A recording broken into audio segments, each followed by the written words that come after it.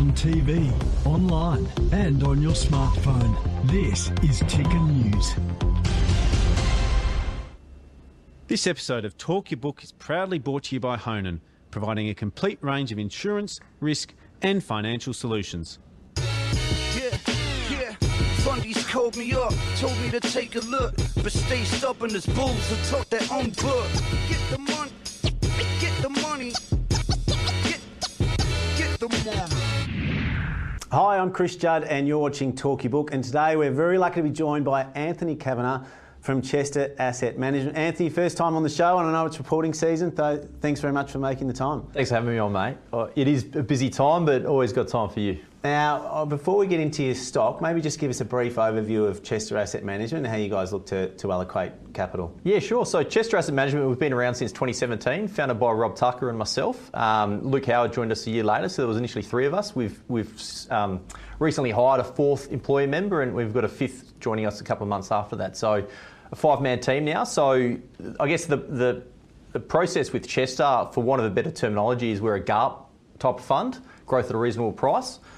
Without going into the whole detail, we invest in kind of a pyramid format, which is a bit different to some others in the market, in that we allocate approximately 2/3 of our allocation to what we would define as predictables or industrial types of stocks, with a bit of a quality bend, but obviously with that GARP bias in mind. And then probably 25%, up to 25% of the portfolio invest in cyclicals. That could be, your standard commodities to energy to retail. And then up to 10% of the portfolio is in defence companies, which we define as cash and gold, stuff that's non-correlated to the market. So that's Chester in a nutshell, and we've grown quite nicely since 2017. So happy to still be kicking. And what stock did you want to talk about today? So today I've brought you Light & Wonder. It's a bit different to the normal type of stock. I should have described in the process that Chester, we're kind of usually going for unappreciated and underloved stocks, I should say. I would say that Light & Wonder doesn't necessarily fit that bill in the Australian market. Why we still think there's opportunity there, though, is it's almost a bit like the ResMed thesis, like I was describing to you earlier, in the fact that I think the Australian market thinks a bit differently to the US guys, particularly when it comes to gaming machines, and Aristocrat's probably one of the key reasons for that different thinking. If you go back to ResMed a few months ago when it was trading at $22, $23 a share, every person I spoke to in the Australian market was basically buying ResMed and owned ResMed. Now, I described it as, I guess, the most consensus contrarian trade around that I've ever seen. Doesn't mean it was the wrong trade, though. So I would say that it's almost the Australian investor versus the US investor with Light & Wonder, in that most of the Australian market does seem bullish on the name. And we're positively predisposed to the name. We've been there since July last year, and they listed in May. So there is still a bit of a learning exercise going on in the Australian market. But yeah, it's one that we're extremely excited about. And it's dual listing, so it's a CDI. For investors that haven't seen that before, is that material, or how does that structure differ from a traditional Aussie equity? It is a bit different in the fact that the primary listing is in the US, so a lot of the flow happens in the US. And when it first came to the Australian market, there was very limited volume that was actually sitting here in Australia. So what you actually need to do is actually pull the stock from the US and convert it to that CDI listing in Australia, and you need your brokers to do that for you. But I think since they listed with limited volume, I think there's now almost 1.5 million worth of CDI on the Australian market, and so now it's trading like a normal stock, and it's recently entered the 200. So there's a lot of interest in the name and a lot of flow now. And let's they've got three business units. Give us an overview of what the different units do, and maybe start with land-based gaming. Yeah, sure. So just a bit of background. So if you go back to 2019, it's probably worth making the point that they were a company called Games, and at the time they had net debt of about 6.5 times. So, in any stretch of the imagination, even the US that are a bit more liberal around their balance sheets, that's an overstretched balance sheet. So at the time they had 5 different business units. So at that time they brought in advisors Jamie Odell and Tony Consaris, who was the ex-CFO and the ex-MD of Aristocrat. And they had to basically rationalise their business down to 3 business units. So those 3 that you find today, as you said, starts with land-based gaming. But the 2 that they divested were lotteries, and they divested an online sports betting business. So that basically gave them the ability to clean up their balance sheet and now be left with a core business unit of 3 businesses, the first of which, as you said, is land-based gaming. So land-based gaming is basically your poker machines is the first part of it. Now there's 2 different forms of, I guess, commercialisation models with those machines. There's outright sales, which the Australian market is a good example of a market that's completely outright sales based. and there's gaming operations. So that's basically you lease your machine to a casino in the fact that you put it on the floor and you collect a fee per day from that machine. So it's a capital light model for the casinos, but the more quality you have in your machines, the more your machine will be, I guess, destined towards that leasing model. And that's kind of something that Aristocrat put in place to basically extract as much longer term rent out of the machines as what you possibly can. Because you think about a commercialisation model, if you're selling one machine, you're getting your hit up front, but you're not getting the trail from what that machine can deliver. If you've got the machine out on the floor, you can continue to collect revenue from it, and it's a lot better revenue stream for the long-term sustainability of that business. So those are two of the key components of that land-based part of the business. There's also two other smaller parts that are worth talking about. There's a systems part of the business, which basically monitoring systems for all the different casinos. So it's, like some of the software and systems to basically monitor people on the gaming floor. And then there's a tables component, which is basically like every time you go into a casino, you see the tables. They are they've got 80% of the outright sales market of those tables and all the associated products like the chips and stuff associated with them. So that's your land-based part. And the skill, I guess, from Light & Wonder's perspective is just how much fun the game is to play. That's their challenge. Basically, yeah, it's creating the best math and making the game, I guess, the most addictive as it possibly can be. And is R&D a big component of that? Yeah, it is. So, and that's part of when I talked about the history of the business in 2019, when you got 6.5 times net debt to EBITDA, which actually got to 10 times during COVID, you don't really have any ability to invest in the business. And this is the same with almost any business. When you create the situation where your balance sheet is strong and you're starting to generate momentum with your revenue line, it gives you that ability to invest in R&D like a flywheel effect. So when Jamie and Tony came in and were advising Sci Games, one of the key things they said is like, once your balance sheet is cleaned up, you need to make sure you have that ongoing investment into your R&D of the business. And so they've set a target of about 10% in R&D. 10% of revenue. 10% of revenue, correct. So before that, there was limited investment going on.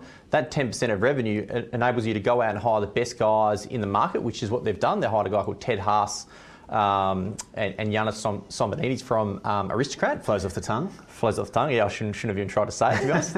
And then they hired Emma Charles, who was basically 2IC for the Dragon Link game at Aristocrat, and they put him in their studios and gave him basically time to go and develop these machines. And having that ability to invest in R&D or D&D and the talent is then what creates the best games. And you give these guys time, they're like, for want of a better terminology, Bill Beeman would always say this about the mining contractors, it's your Messis and your Ronaldos of the gaming industry, right? These guys, they're the ones that get up and win the awards. They're the guys who are getting paid millions of dollars a year. They're the guys who've got the egos that want the best machines out on the floor, and they're driven to basically create these titles. So back in 2020, 21, when they started investing in those studios, that started to create, I guess, the ability to then create the best machines that can then increase their outright sales, which then flows into more revenue, which flows into more R&D, which flows into more investment, that flywheel effect. And talk to us about the SciPlay business unit. Yeah, so the SciPlay is their second business unit. So for want of a better description, it's probably you open up your phone and you go on Apple Play and you open up the App Store, they've got apps. So basically fake money gaming, titles that you might be familiar with. I don't play them myself personally, but Monopoly is one name. You basically generate a fee per day. So you monetize in-game, people download it for a limited fee. Sometimes you can pay for some of these, but then you can collect tokens and exchange them for all types of goods. But yeah, people actually pay money in-game to enhance the experience inside the game. So SciPlay, they recently went to 100% of that segment from like 81%. So they acquired the minority interest. That only happened just recently. That basically gives them the ability to utilise the cash that's sitting within that segment, but also make 100% the decision within that business. So what they can do effectively, when I talk about that D&D business spending, without the ability to have a digital portal as an outlet for your games, you previously would have had to basically design and develop a machine, say Frankenstein's, which is a recent game that they've made, and just throw it out onto the market as a box. If it failed, you've then spent all that money on the design, the manufacture of that machine, and then you've ended up with a loss-making machine. Going forward, owning 100% of SciPlay, you can then test out the games that you're going to develop as a land-based game in that format and see what resonates with the users. And within a matter of days, if not weeks, you can then test, is that certain special feature resonating with the customers? Is it creating longer term gameplay? And then you can tweak things that aren't working or are working to improve the performance of that game and see in real time how it's performing before you have to outlay the capital developing a hard box or a land-based product. So it's a really unique feature, and it's something the Aristocrat kind of develops through their own portfolio of assets that Jamie's kind of brought to the table, and we're seeing it develop further with Light & Wonder, and iGaming adds another lever to that piece as well. Yeah, so talk me through the contrast between iGaming, their third business unit, and the SciPlay business unit. Yeah, it can get a bit confusing because you're talking about one digital, one digital as well, but one's real money gaming. Yeah. So iGaming is basically effectively, instead of it being, playing for tokens and exchanging them in for something else, you're actually outlaying real money. So if you look at the success, and this is probably a forgotten story now, but PointsBet, all the rage was how quickly the US was going to penetrate online sports betting. So online sports betting went from, legal in 0 states to, originally in New Jersey, and then it penetrated the rest of the US. iGaming is following a similar model. So at the moment, there's 38 states that are legalised for iGaming, for online sports betting in the US, and there's only 7 or 8 states that are legalised for iGaming. And the reason why it gets legalised in these states is they're short on revenue, basically. Like a lot of these states are struggling post-COVID. They want ways to generate tax revenues, and iGaming is a perfect way to do it. I think I read a stat that the revenue generated from playing iGaming, the GGR on that, is 3 times more effective than the revenue generated from online sports betting. So you are starting to see a lot of the states that were the early adopters for online sports betting, go to that iGaming model. So Light & Wonder's position in the space, they are the early leader. They are the number 1 market participant. They've got about 13% share of the iGaming market. And for want of a better analogy, it's probably like a Netflix type of model where they've got the platform similar to Netflix. They've got their own content similar to Netflix, how they create their own movies. And similar to Netflix, if they want their movie to be watched the most or their game played the most, they give it the highest ratings and put it up to the top of the list. But they just collect a cut of revenue for people that play on those games and white label that product. Basically. We'll be back with more Talkie Book after this short break.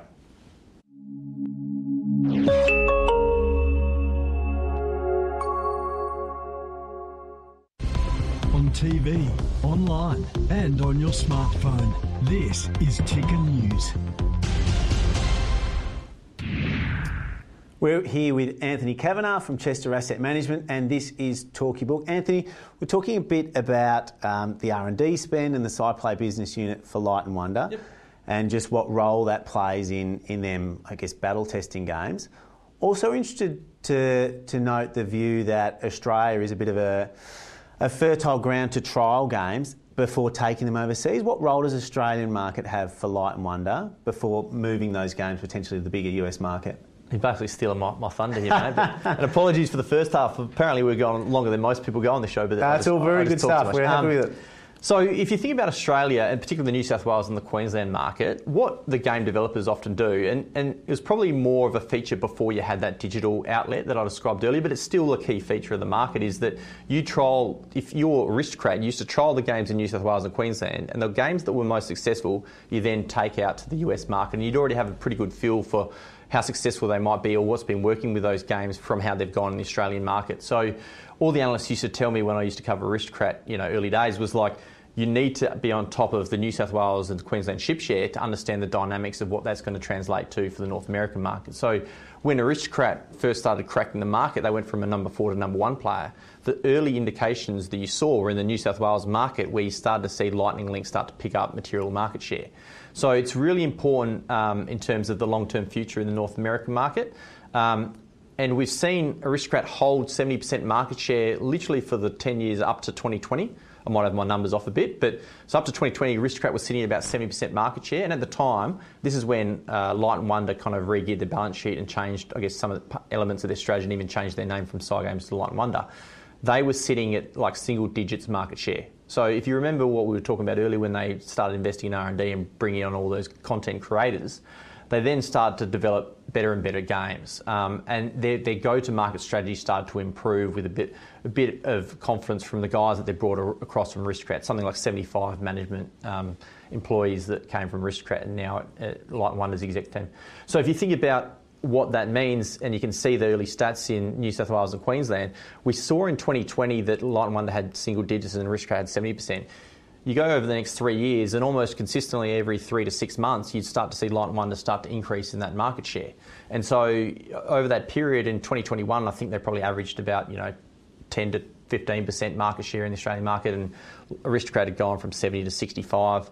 In 2022, it went from kind of 15 to 20%. 2023 now, you're starting to see it tick up to closer towards 30% market share from single digits 3 years ago. So we're starting to see that as a really strong early indication of what might be achievable in the US market as some of these games start to penetrate. And a lot of that has come from success from a product called Dragon Train. So Dragon Train is basically like it's almost a rip-off of Dragon Link that Aristocrat had. They took the second in charge who developed Dragon Link at Aristocrat, brought her across to Light & Wonder. And this game hasn't yet launched in the US, but we've started to see Light & Wonder go from 0 out of 25 games in the top performing games, this is in the New South Wales market, to now holding the top 4 spots in the New South Wales market. And those 4 machines are all Dragon Train machines, just different variations of that game. So we're looking at that as kind of an early indication as to what might actually success look like for Light & Wonder in the North American market as that product gets commercialised, and we're expecting that probably the next couple of months. And you've sort of answered my question here already, but just to dig a little bit deeper on it, we've spoken about Aristocrat Leisure a bit. They're clearly a dominant market leader, and Yep. I mean, market leaders, particularly in technology, have been pretty hard to displace. What gives you some confidence that Light & Wonder are going to be able to do that, or at least grab enough market share that is going to make the investment worthwhile for you?